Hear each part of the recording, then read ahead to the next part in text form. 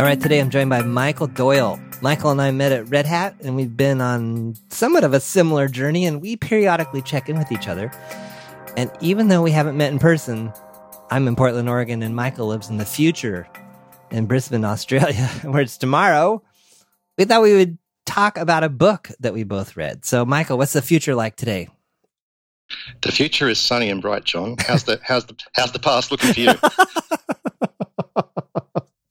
There's all kinds of horrible metaphors there. Huh? I love it. So Michael and I don't even know how we first met. We both were at Red Hat for a long time and somehow knew each other, I guess. We talk periodically and we're looking for, I don't know, several months ago, I was like, we got a podcast on something. We didn't know what it was. You mentioned that you had read this book titled The Ego is the Enemy by Ryan Holiday.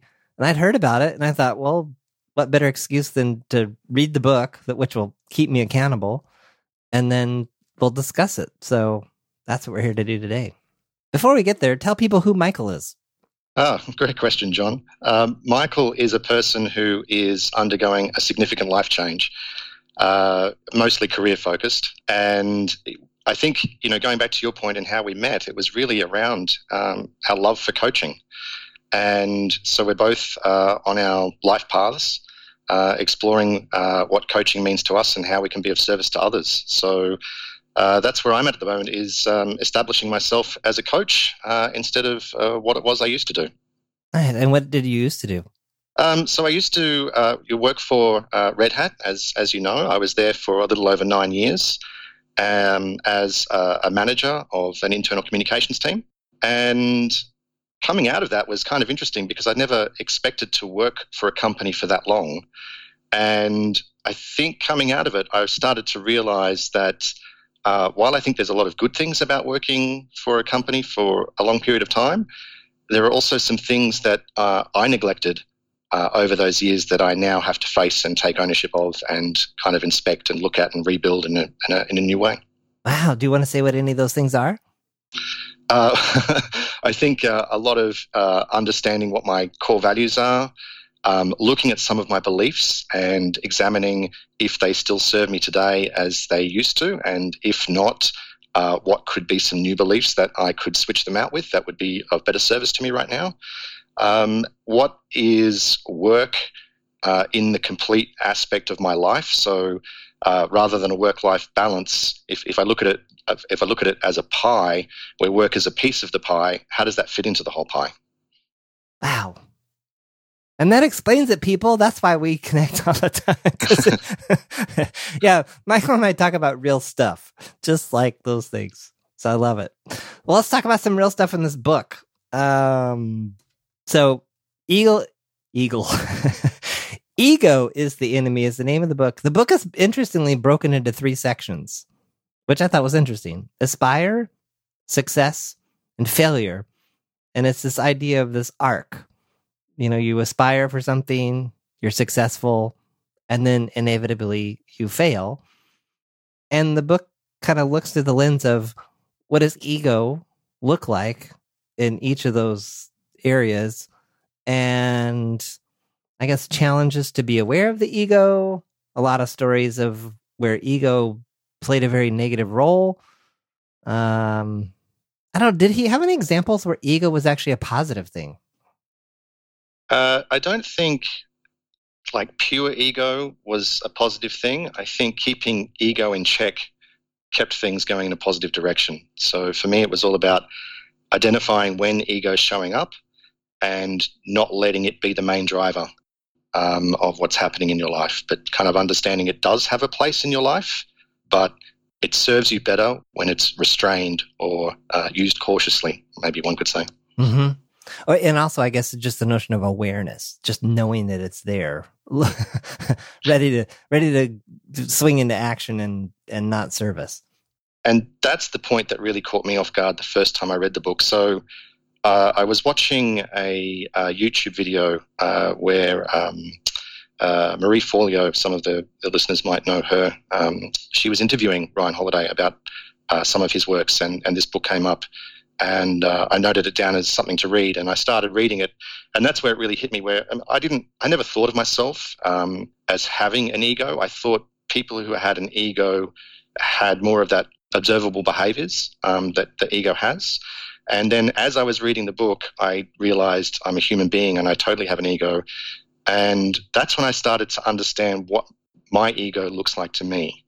And it's a question I want to ask you next, John, but my ego to me is kind of this character that's wearing a cloak, a little bit like Obi-Wan Kenobi, because it uses Jedi mind tricks on me, except it uses those mind tricks for its own purpose, not in the service of goodness. So that's kind of how I see my ego at the moment. And as I was reading the book, I could literally feel my ego saying things to me like, "Oh, I could see how you would see this in other people, Michael, but don't worry, you don't have that problem." So you're asking me, what does my ego look like? Yeah, describe what your ego looks like, John. You have the best coaching questions. We were laughing before we started. Michael is a coaching ninja, and he coaches stealthily sometimes. He just did that to me right there. Did you see that, people? All right. So what? I guess I thought of the ego. I hadn't really thought of it in that way. I thought of it, I guess, a little bit as an inner critic. So the inner critic, saboteur, gremlin kind of thing. But those are usually things that talk me out of taking action and maintaining the status quo. Whereas the ego, I guess I think of the ego is that notion of I'm better than I really am, or nothing's wrong with me.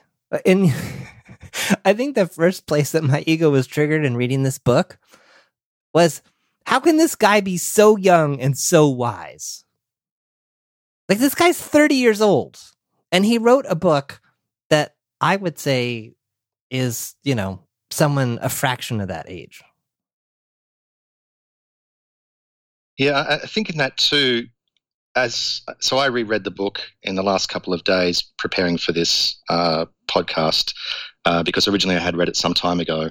A couple of things on that. One, I didn't really want to reread it, and I realize now that was my ego not wanting to go back and face up to some things. So I'm really glad that I had this opportunity to reread it.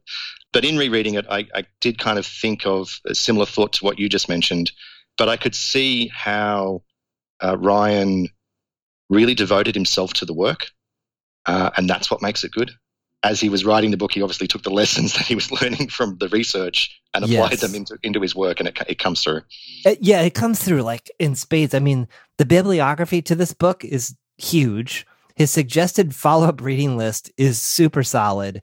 And like the number of stories, and I guess you could call them anecdotes. This wasn't like one of those fluff books, though, where the stories feel contrived and kind of dragged in to make a point. Like, the book really does flow, and it really, like, the stories really do make a really strong point.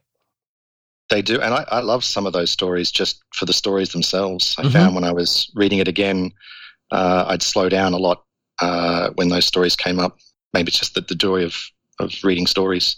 But I love the way, and I really kind of picked this up on the second read, the way the book is broken down into those three main sections: the aspire, success, and failure, and how ego, I want to say, tries to undermine you in each of those phases that we go through. And then being able to look back on my life and recognize going through those phases and how ego played a role there, and then trying to derive lessons from that. I found that quite interesting.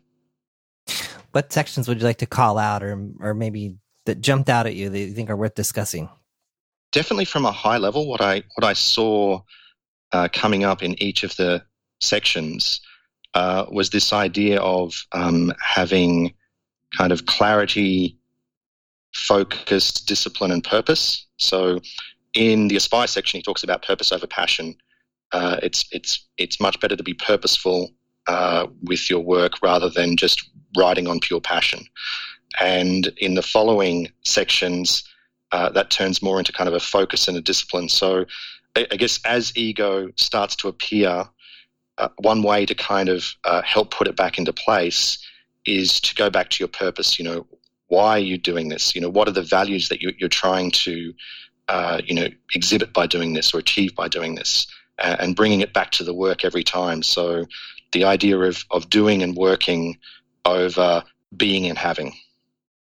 And what I hear there too is that a lot of times people in coaching, they'll say, I just need something to just motivate me. If I could just really find what motivated me, then I would do it. But my experience is that the motivation is kind of short-lived. And I guess I'd group maybe motivation with passion. Yeah, I struggle with that a lot too. So I tend not to do things unless I'm motivated to do them. But at the same time, I understand I don't think you necessarily just have to wait around until motivation shows up. I watched a great series on Netflix not too long ago called Abstract, and each episode followed someone who had been highly successful in their field and described their story or their stumbling blocks along the way. One of the episodes was about a man who is a cartoonist, and he is disciplined that he goes to his workspace every morning at the same time and he just starts to draw. So he may have no ideas, he may not feel like doing any work, but he just gets in and starts working because he realizes that in the process of that working, ideas start to show up, and then he has something he can go on and work with. So I really like that. And I'm trying to implement that in my life, but I wouldn't say I'm 100% there yet. No, that's beautiful, because Steve Chandler had something in a book I was recently listening.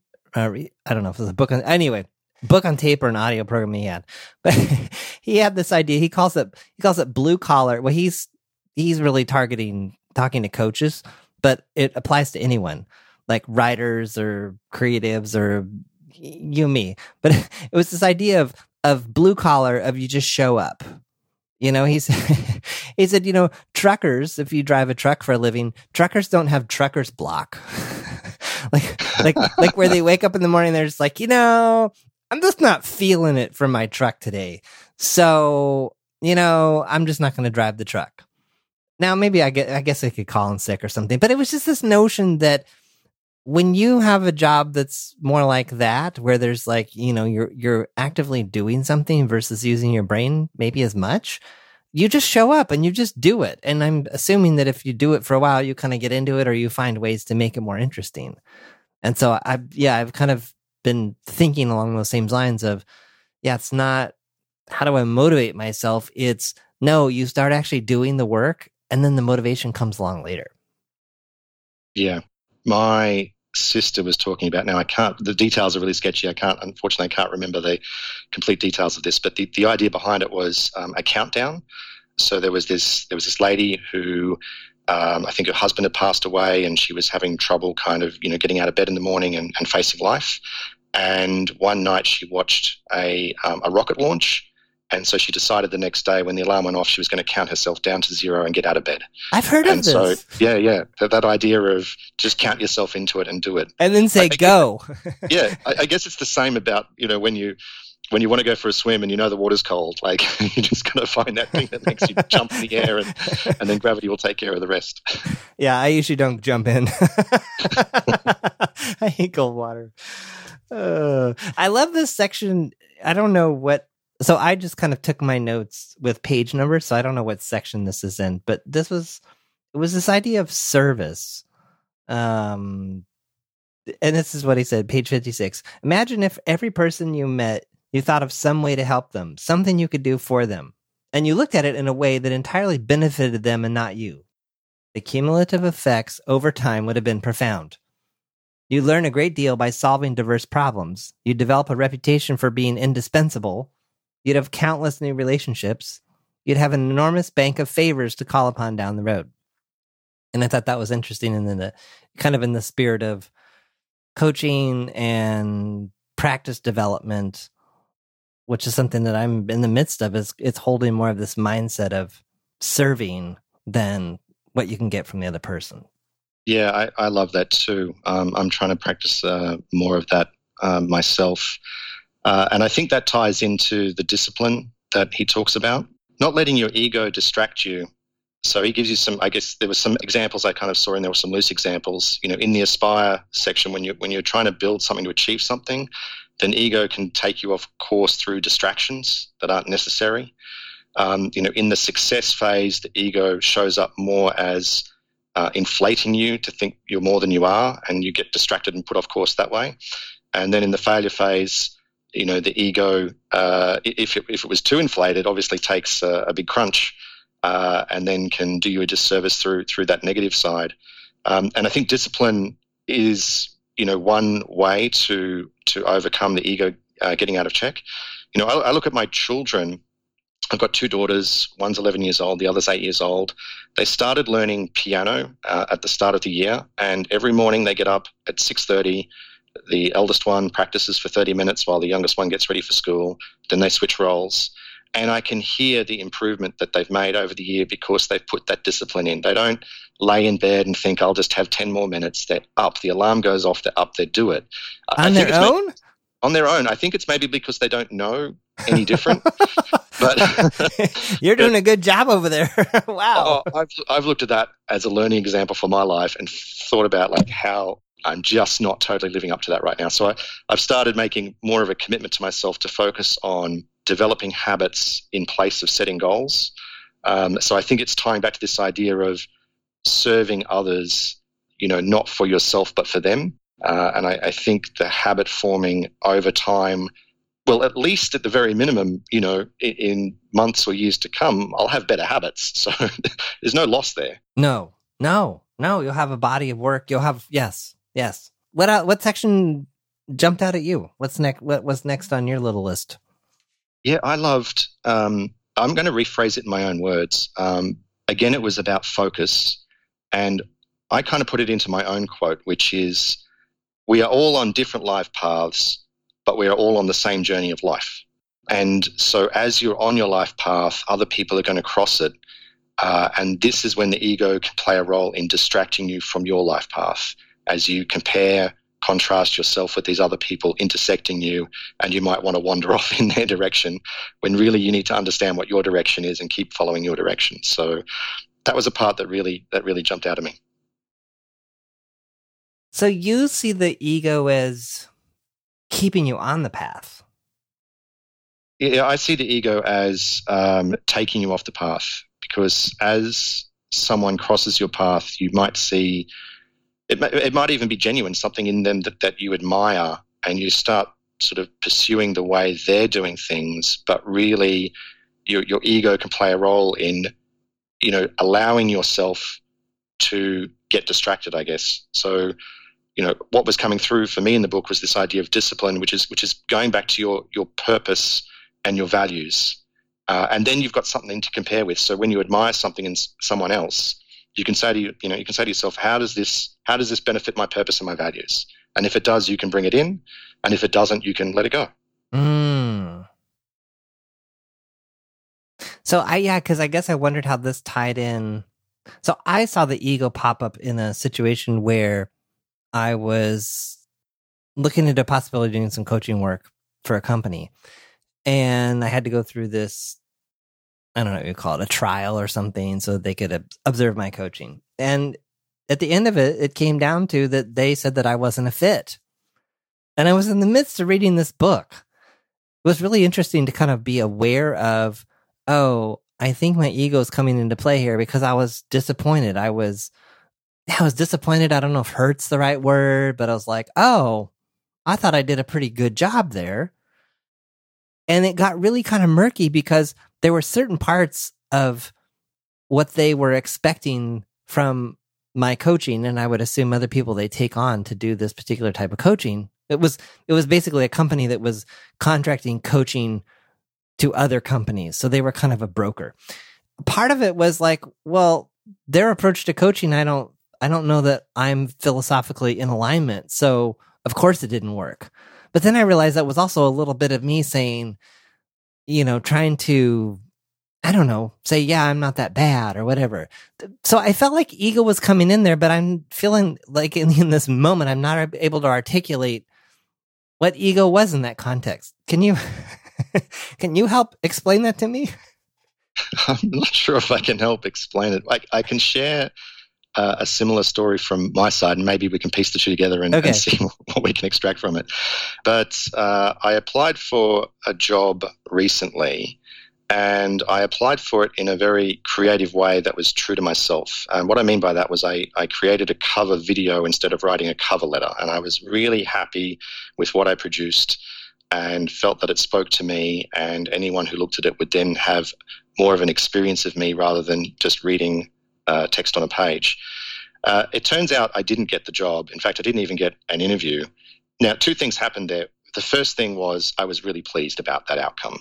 So I don't think I really wanted the job in the first place. It was the first job I've ever applied for that I was happy not to get interviewed for. But that tells you something. But then my ego shows up and says, well, Michael, they just don't understand you. Yeah, I did some of that too. Yeah. It was a bad scenario where I wasn't really at my, So I guess I think of excuses, or I think of ego a little bit as maybe excuses that we use to make ourselves feel better. Yeah, I think something like that. I've caught myself on occasion when somebody said something that really flatters my ego, and I kind of know it's coming, and then my mind's going through this process of, don't pay any attention to that. That's just going to flatter your ego. But then my ego says, look, let's just take a quick look because they wrote it, and then we'll forget about it later. And that's my ego doing that whole stealth mode on me. Like, look, we can just totally look at this. We don't have to absorb it. John, I got a question for you. Yeah, hit me. In this book. I'm not really sure what the right question is, so I kind of wrote it down in two ways, and I'll let you choose how you want to answer it. What type of person should read this book, or when should you read this book? I'll answer both of them. I think anybody should read this book. Yeah, I think anyone that wants to live a better life and wants to have more self-awareness and wants to learn from the incredible stories, real life stories. Everyone from Howard Hughes, I can't remember her first name, Graham. The last name is Graham, that owned the Washington Post. Bill Walsh, the coach for the San Francisco 49ers. Just all kinds of examples of where ego came into play and wasn't dealt with, or maybe where it could have come into play and it was thwarted or mitigated. Some great examples there. Particularly, I like how he showed some of those, how ego undermined people, but then some really good examples of people being true to their purpose and their values and not letting ego play the role. So you kind of got that nice contrast. And the other good story in there was Genghis Khan too. Don't forget that. Refresh my memory on that one. Just how his armies, as they raided, took on the cultures that they invaded. So when they saw something that worked better, they didn't let their ego get in the way of taking on that new technology or that new thought or that new way of doing something. They just recognized it was a better idea, so they took it on. That is coming back to me now. In terms of your question of like, when should someone read it? I suppose, I don't know. I think you could read it at any time. It might be useful. Like, I was wondering what prompted you to read it. I mean, were you reading it because you were in a transition, or why now? Yeah, it was during this life change that I just wanted to kind of, I guess, dig deeper into myself. And I was looking for books that kind of explored things like, creativity, motivation, relationship with money, and, ego just seemed to be something that could use a little bit of exploration. So, I think with a lot of these things, I kind of read the summary or kind of the free introduction of the book. And if it's speaking to me, then I'll buy the book and read the whole book. And if it's not speaking to me right now, then I'll just kind of leave it aside for the moment. I love what you said about money. There was a section, I guess it was like right around page 117 and 118. He says, it's time to sit down and think about what's truly important to you and then take steps to forsake the rest. Without this, success will not be pleasurable or nearly as complete as it could be, or worse, it won't last. This is especially true with money. If you don't know how much you need, the default easily becomes more. And so, without thinking, critics' energy is diverted from a person's calling toward filling a bank account. I thought this was interesting. I had to think about this a little bit, this quote. When you quote, combine security and ambition, the plagiarist and disgraced journalist Jonah Lehrer said when reflecting back on his fall, you get an inability to say no to things. So I guess you say yes. Again, the combination there of insecurity and ambition. I thought this was really a poignant challenge to figure out how much money you need. And I don't know about you, but one of the huge success factors to me being able to take my leave from Red Hat was that I knew down to the dollar how much money it cost to live every month. And so in that respect, I knew how much money I needed. And as I look to the future, I also know how much money I need. What do you think about that whole notion of figuring out how much you need? Yeah, I like that. I'm at a similar point trying to understand what that is. And I think there's two things, there's three things that have really helped me. One is just the nuts and bolts of, basic financial understanding. So having a budget, understanding your income and your outgoings and how that's matching up. But beyond that, I think two things that have helped me, or a few things that have helped me, maybe there's more than one. In a lot of this internal work that I've been doing and understanding my values and my purpose and what I'm trying to achieve, nothing has come up that talked about getting a big pile of money. So I've kind of gone, okay. I think normally whenever I think about things, family and health are kind of the top of the list for me. And so I can see now that money just plays a role in helping me to serve those aspects of my life. But a couple of other interesting things that have happened are a good story for you. My mother just turned 80 this year, and she wanted to go to the beach she only really wanted to go to the beach for a day. The beach is about an hour's drive from where I live. But her movement's a little bit restricted, and so we decided to take this opportunity to turn it into something a bit more special for the 80th birthday. So we got the extended family together, and we rented a massive 3-story, 6-bedroom mansion on the beach. This place had everything. I mean, it had pool tables, ping pong tables, 2 barbecues, pool. It had everything you want. Almost too much. You almost felt like you were in this place like, this is a little too much for me. Now, the funny thing was, during the day, you would see people in camper vans pull up on the road in front of the house and park right in front of the beach and get out and, play some music, maybe throw a ball around, have a beer and maybe cook up a little bit of food. And it occurred to me, they're having exactly the same experience that we're having. It's just that they did it in a camper van and we chose this very expensive mansion to have that experience. So that was kind of a turning point for me. I think that and journaling every day and understanding what are the things that I'm grateful for are often the small things in life that everyone has accessibility to.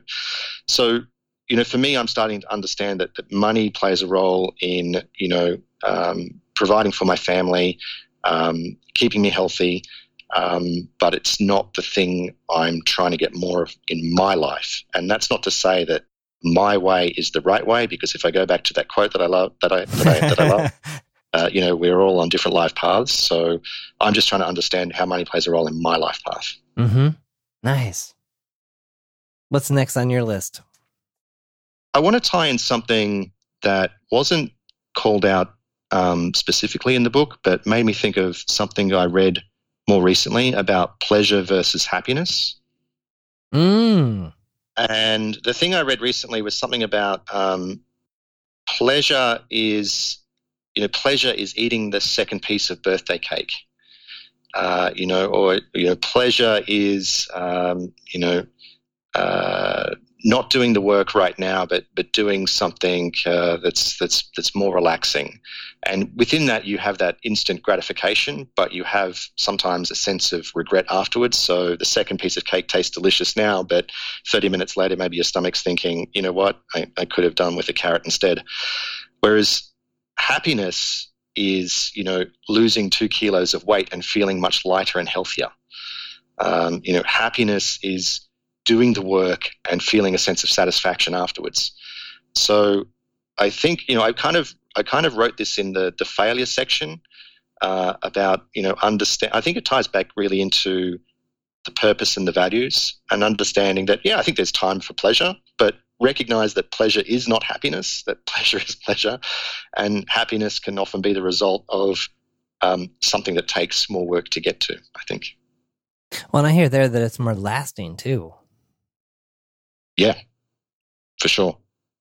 So we were talking about Bill Walsh, and on page 167, which is in the failure section, I'll just read a couple parts of this and then see.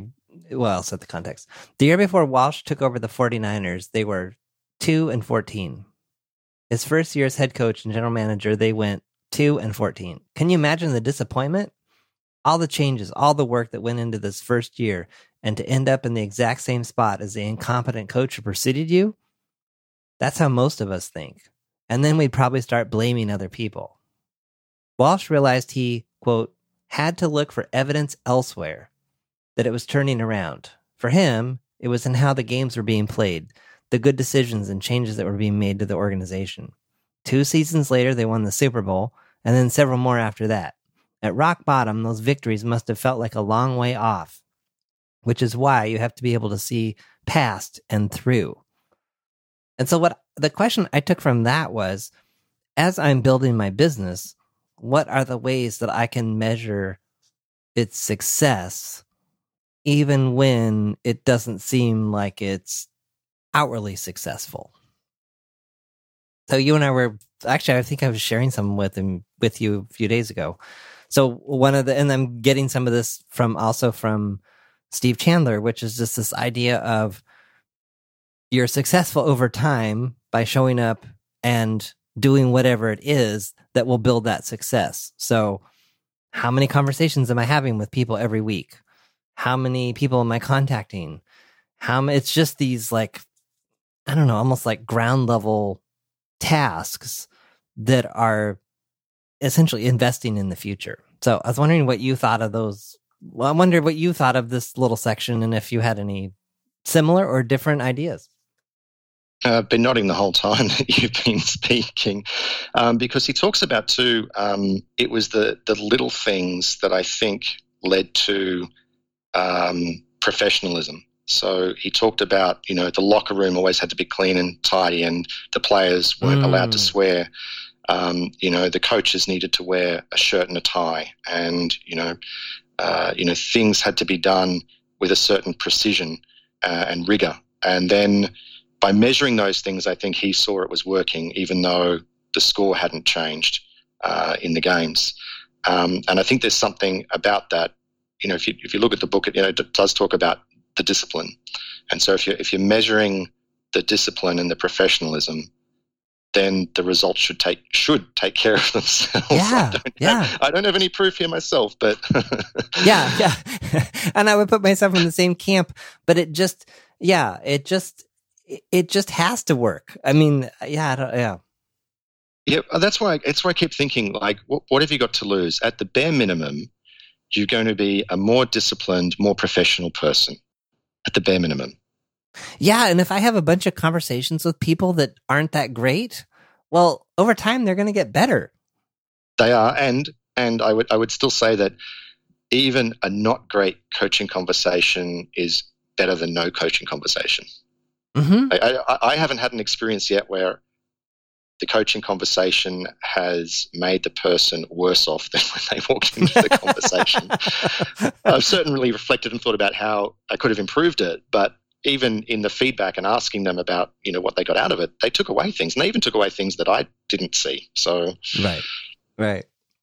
I think that part you were talking about too was referring to, or I think it ties into so in the failure section, they talk about your own scorecard. So again, going back to your purpose and values and having your own scorecard that you're measuring with. And you talked about it earlier in terms of success. What would you say about people looking to how could one approach defining their own measure of success?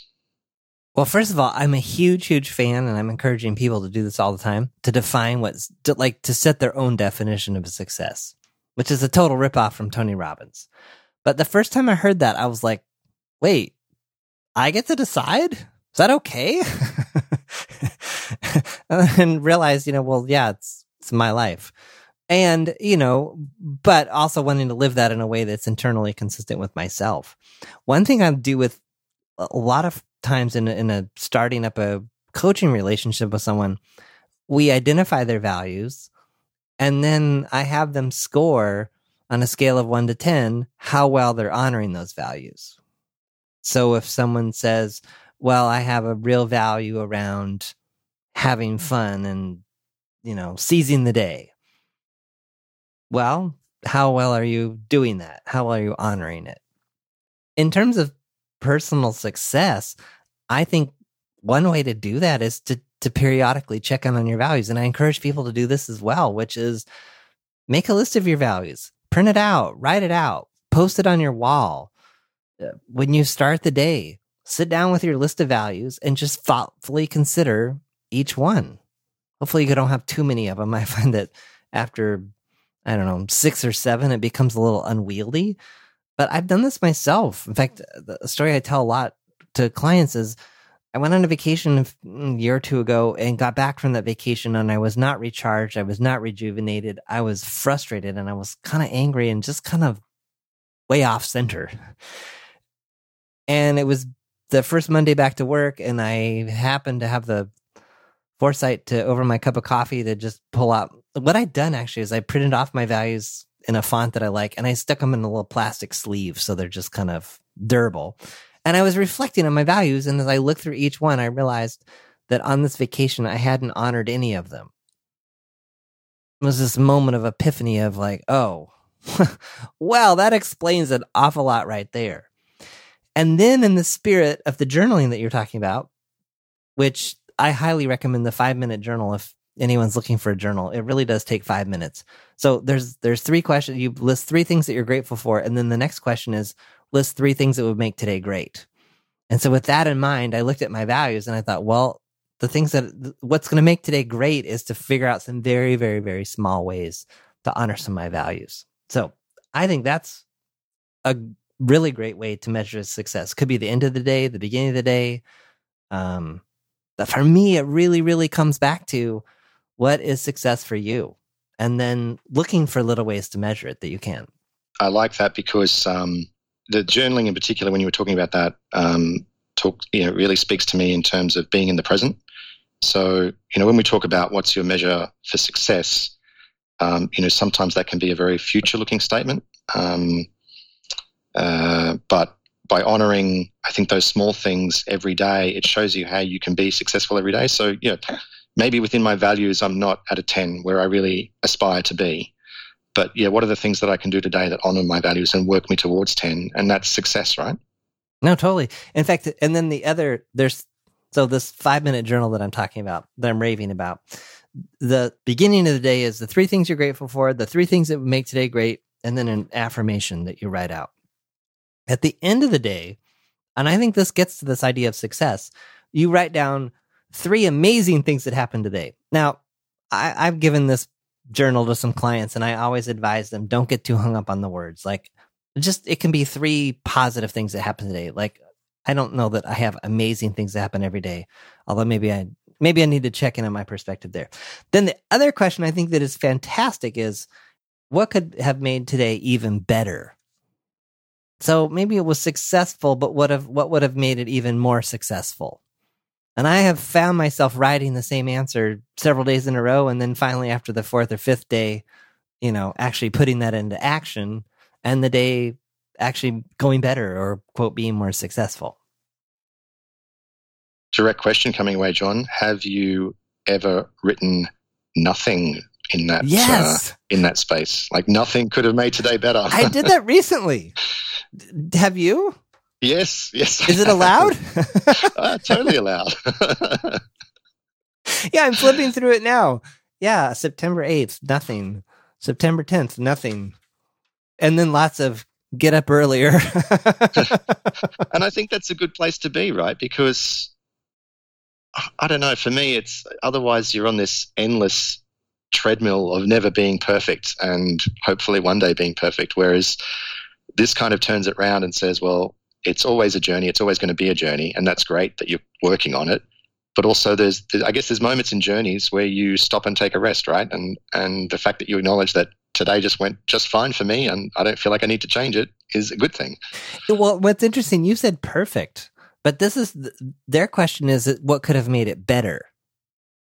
So it's like or maybe it's the idea. I guess when I write on those days nothing, it's just a sense of I'm content with how I showed up and what I did and what happened, and I did all that I could think to do. Yeah, good point. I think using it as that reflection point, like, the best version, what would the best version of me want to have done differently today or something like that? The one I think I wrote so yesterday I started to identify kind of some key tasks that I want to start achieving. And then when I was actually working, I wasn't focused on those. I was focused on things that were less important. And so obviously when I got to the reflection, it was like, okay, you didn't focus on the things you needed to focus on. And so it became a good tool to reflect on my day and then incorporate that into the habit building that I'm trying to do. So, okay, you didn't achieve it today, but that's fine. You're human. Now you're aware of it. What are you going to do differently tomorrow to make sure that you have more success there? And that is, I think, the most invaluable part of the whole tool is you got that feedback in a 24-hour cycle versus, 9 months later, you're meeting with a coach because you can't figure out why you can't meet any of your goals.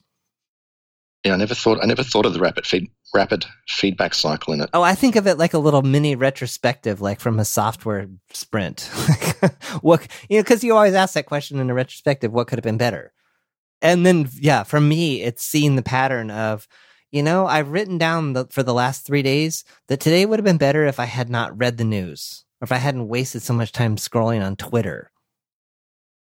And then, if I'm consciously planning the next day, which I don't always do, if I'm smart enough in that moment to say, you remember, dummy, when you read the news the last 3 days, it didn't really help you? What would make today great? Not reading the news. Blocking Twitter. So, John, tie it back for me. Yeah. With what you just said, it makes me think of the Aspire section in Ego is the Enemy. Where you're aspiring to, develop your coaching practice and podcasting and, the wonderful things that you do. And then you're talking about being distracted, with news feeds and Twitter feeds. And I think that speaks to that first section where he talks about the ego showing up, causing that distraction. Like, how do you see your ego playing a role in choosing to look at the news feeds rather than doing the important work? That's the I can handle this. That's just, it's just breathing my own exhaust. Oh yeah, let me, you know what? I'm going to feel better if I check the news and, this negative trend that I've been observing, if it changes into a positive direction, I'm actually going to feel good and more encouraged, and I can handle whatever I read there.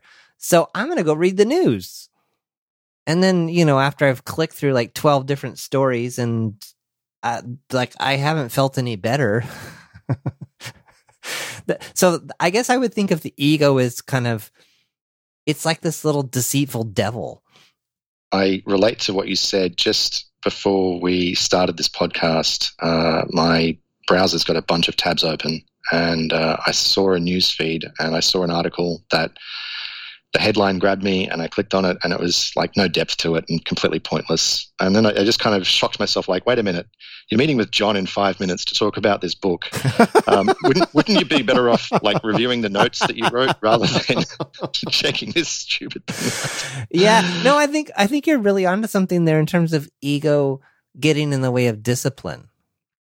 Like, I think ego tells us, this is interesting. So the distinction between ego and inner critic. I think ego tells us that things are better than they are. And the inner critic tells us that things are worse than they are. Yeah, and in the book they talked about something about, what did he call it? The radio station that plays in your head, and out of one speaker is coming all the reasons why you're better than you think you are, or the reasons you think you're better than you really are, and then in the other speakers all the negative thoughts that undermine you. Yeah, and so we're just this walking paradox? I don't know. Is paradox the right word? So I guess going back to my children, we were talking about how disciplined they are at learning the piano, and you were kind of amazed at like, how do they do that? And maybe it's because ego doesn't get in their way. They're too young to really let it drive them around, so they just kind of get up and do it because that's what they're supposed to do. Or they're afraid of the consequences. I mean, what's it like to live in the Doyle household? No, this is it. My wife knows how to play piano, and she's the one giving them weekly lessons. And then they've got a set of practice tasks that they need to do every day during the week. Now, in my role in all of this was quite clever. I said, I'm going to stay out of the way. Right? I'm not going to nag you to do your lessons.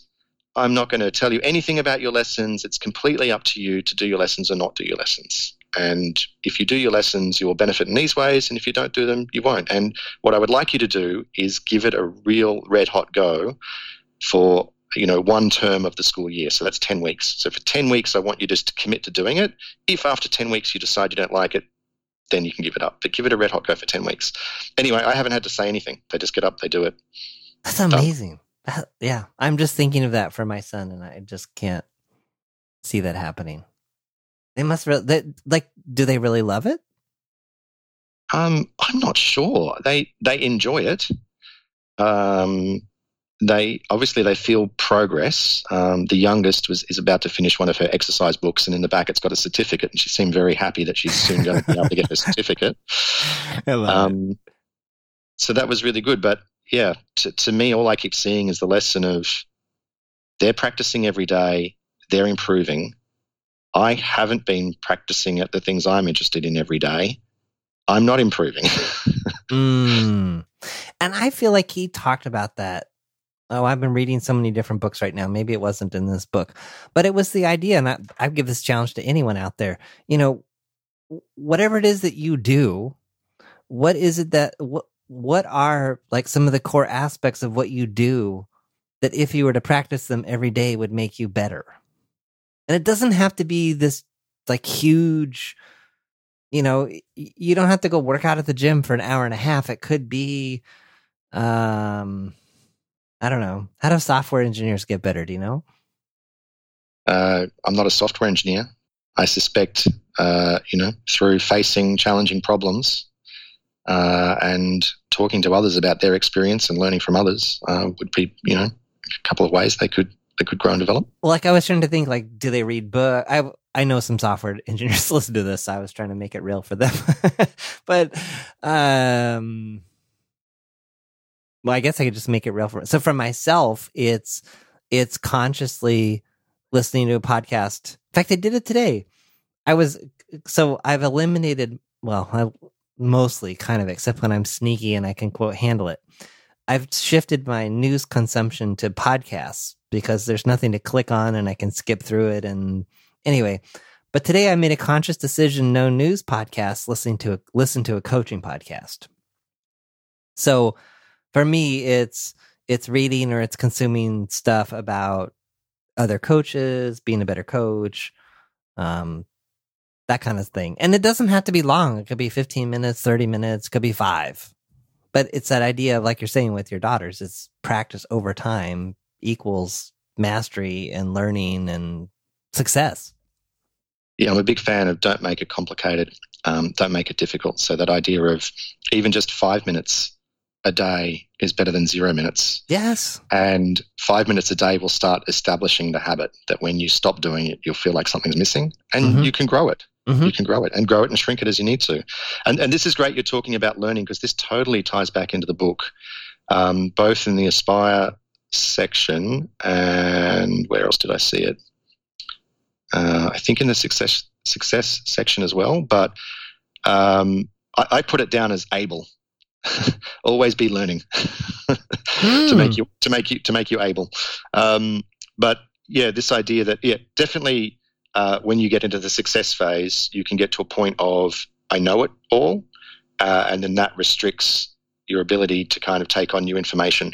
And so keeping yourself in the mindset of always be learning. And I find I wouldn't say working well for me because I really don't enjoy it, but when I find things that challenge me and I want to shut them down instantly or find a reason not to believe in it or look into it, I kind of realize, that's one of the things I need to look at because it's nudging up against one of my values or my beliefs. And if I don't look at it, I'm creating that self-sealing logic bubble and living in it.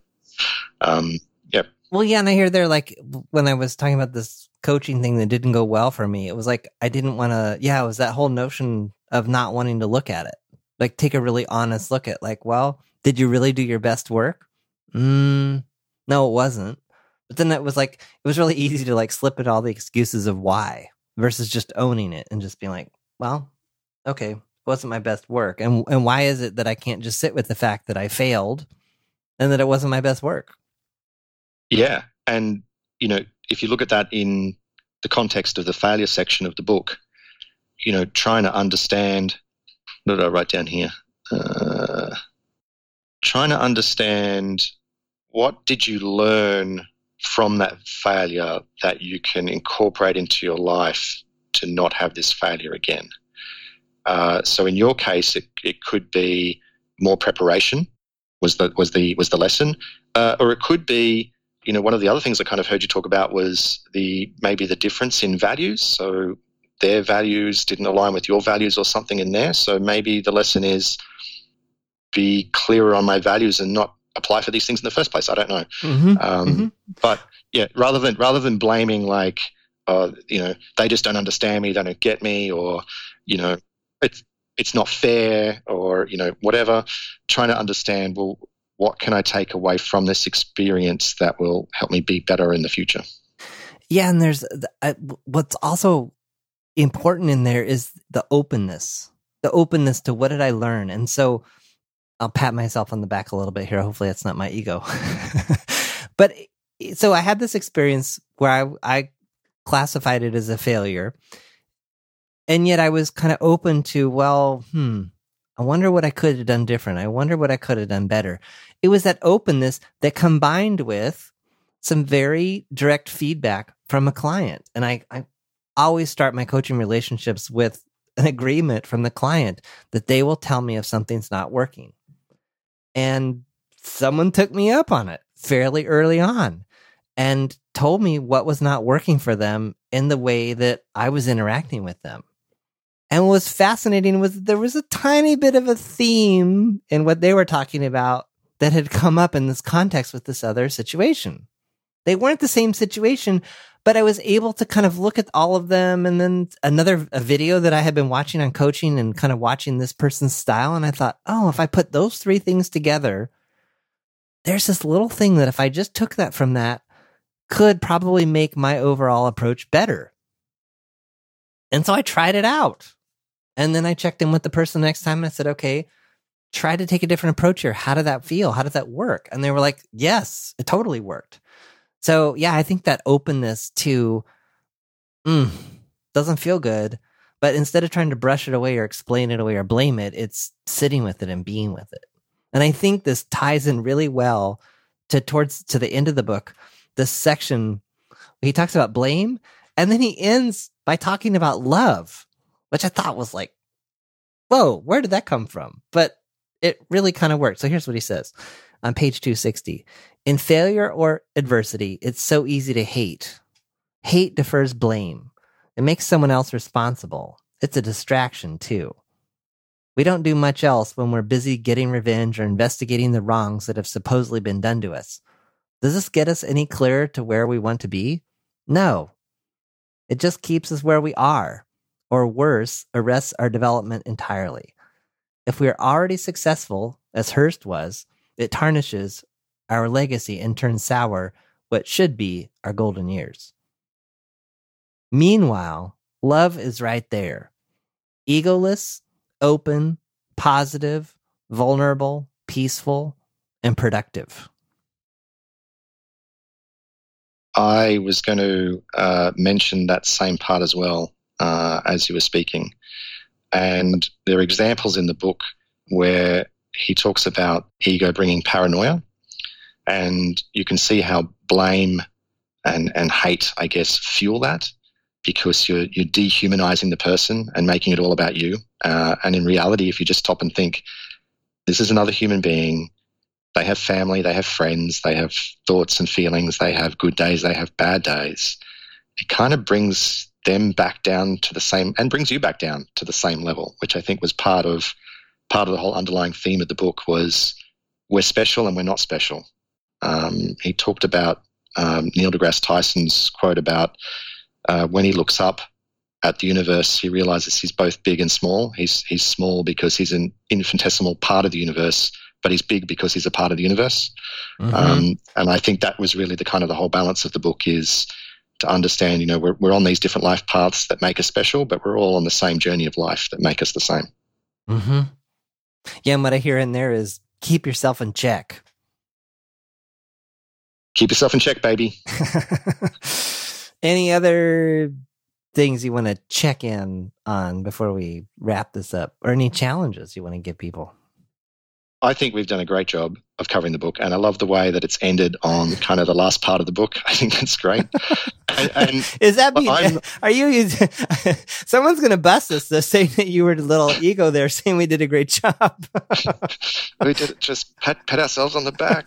It's so awesome. I did, one of the things that I love helping people with is getting clarity and taking action, because I believe that with clarity and action, you end up having amazing outcomes and you grow your self-belief. So in the spirit of that, how would you help someone turn this knowledge into action? I would start with some kind of daily, I can't say enough about the 5-minute journal, and I don't get any money if you buy one. By the way, I do the written version, and somehow I convinced Michael to start, and he's doing the electronic version, and he loves it. So I guess I would start with maybe a daily reflection that at the end of the day or the beginning of the day, I think the end of the day makes more sense, but again, there's no, you define what success is for you, would be some type of daily check-in to just say, how did I do today? Where was my ego? Did it trip me up? Did it undermine me? And if it did, I would ask, what can I learn from that? And what can I do differently? Versus trying to explain why it really wasn't my fault or get into the whole blame or deflection thing. How about you? Love it. I'm going to be less specific than you were, although I really love your specific example, because I feel there were many jumping off points here for people. So my challenge would be to listen to this podcast and take one thing out of it and work on it, commit to working on it for 2 weeks to build a habit. So that could be reading the book. It could be looking at your purpose or your values. It could be the journaling, as you spoke about, John. And yes, I have the electronic version, and I am loving it. So I think there are a few things. It could be define your own measure of success. So maybe you just pick one of the many things and commit 5 minutes a day to looking at it, inspecting on it, writing about it, working on it for 2 weeks, and see what happens. Love it.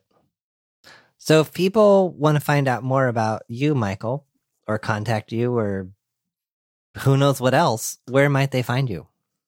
They can go to my website, which is www.changetheending.co.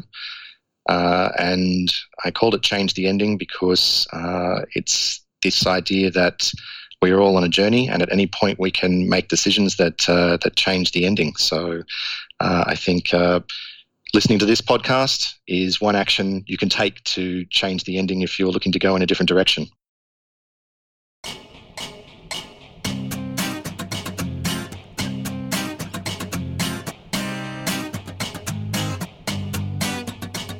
Thanks for listening to The John Polster Show.